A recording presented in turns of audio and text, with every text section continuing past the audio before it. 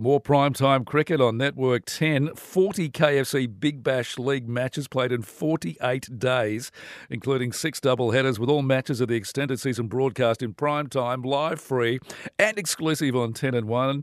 And you will not miss a minute of the action. WACA CEO Christina Matthews, hello, you must be excited. Oh, yeah, I think the Big Bash League and the Women's Big Bash League are growing each year, and it certainly is a high point for everyone who works in cricket. It certainly is. Now, this is going to be the last season that it's going to be staged at the WACA before you move to the big new ground. Are you looking forward to that? Oh, look, yeah, it'll be a fantastic opportunity for the players, for the staff, and most importantly, for all the people who want to come and enjoy watching the Scorchers play. We think the new stadium will be every bit as intimidating as the current WACA ground, and it'll be a great experience. Oh, the history of the WACA, though, I mean, honestly, that goes back so far, doesn't it? When we were kids, before then, DK Lilly, Rod Marsh, I mean, you know, the history of the WACA is just, you can't beat that. Well, that's exactly right, and the beauty of history is it can't change. So the history will live on, and part of our plans for the ground is to continue to celebrate that history and to continue with our ground tours and our museum and to celebrate the things that have happened at the ground. What are they talking about doing with the WACA? They were talking about sort of turning it into, apartments and all sorts of stuff. Have they decided what's going on there yet? Do we know? Well, we've got plans for the ground. The ground will continue to be our home base. Yep. It'll be the home of our Sheffield Shield one-day domestic cup, the majority of our women's games, plus a whole new raft of community matches that can now be played here with the commercial games moving across.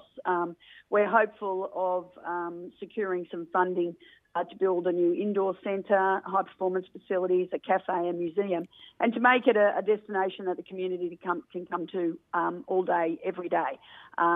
So we anticipate that it'll actually be a lot busier. I think it will be, yeah. Because the freeing up of the big commercial games means we can have more here, both on the ground and in matches. So it's a pretty exciting time for the ground itself, but the most important thing is that the ground continues as a part of the city's history and continues to be celebrated. That's exactly right. Now, the Perth Scorchers are going to host a dozen regular season matches across the 2017-18 season. When's the first match at the WACA? Boxing Day. Oh, lovely. So we've had big success with Boxing Day and New Year's Day, and we've got both those games again. We've sold out the last 14 games that have been played here, and we look forward to that happening again.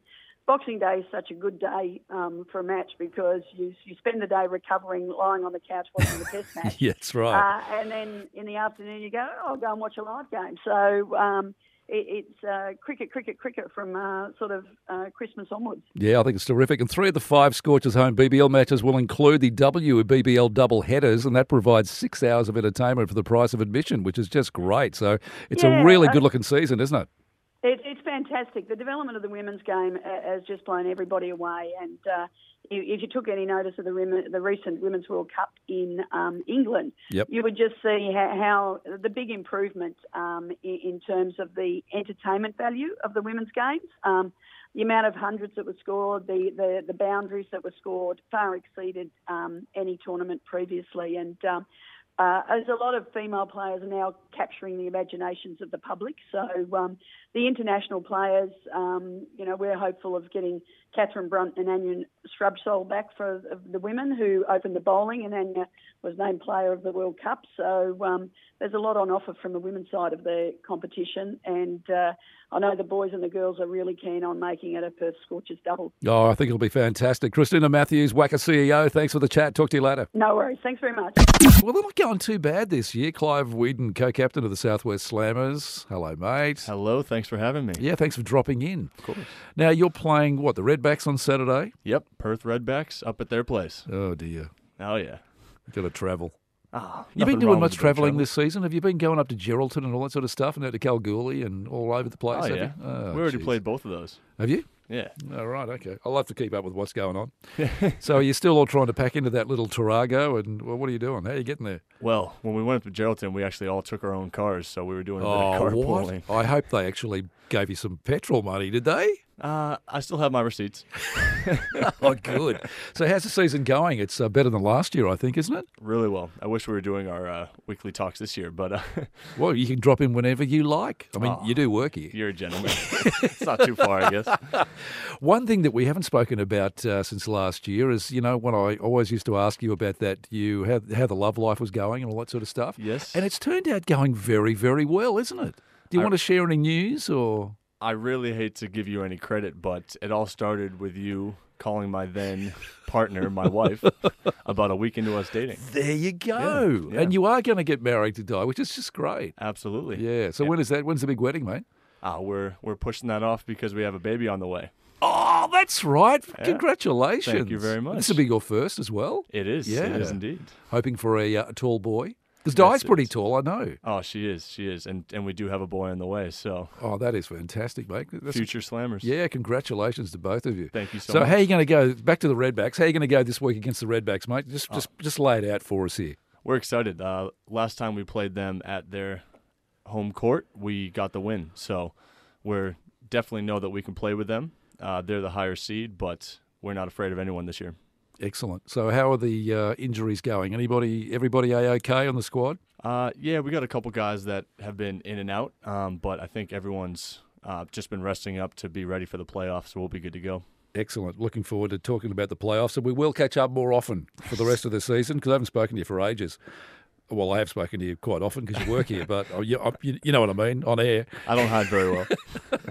Clive Weeden, co-captain of the Southwest Slammers. Mate, good luck on Saturday. Thank you so much, Blackers. We interrupt this program to bring you a special news bulletin. From the inside cover, over at the West Australian, it's Ben O'Shea. Yeah, it's a very good morning, old son. How are you? G'day, Blackers. How are you? Not bad, mate. What's going on there at inside cover?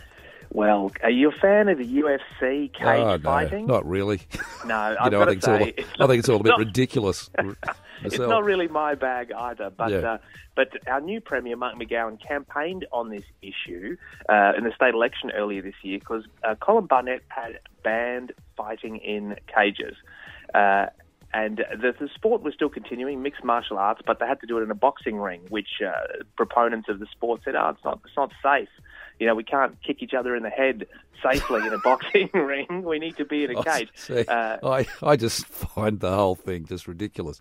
But, each to his own. I mean, I find it just ridiculous and distasteful, but there's a lot of people out there who particularly like it. God knows why, but that's up to them. Exactly, and Mark McGowan campaigned on it, and it was pretty successful, I think, in getting through to a certain group of Western Australian blokes who voted for him.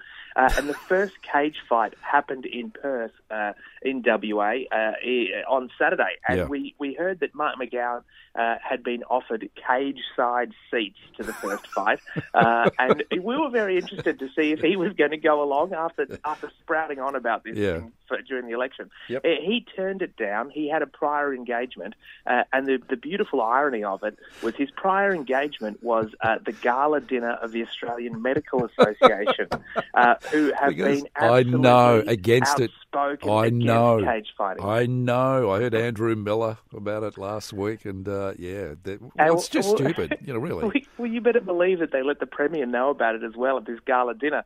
I heard that the first thing that they said in the host's introductory remarks is, we'd like to welcome the WA Premier. We're very happy he's come to our event instead of the one happening in Metro City tonight.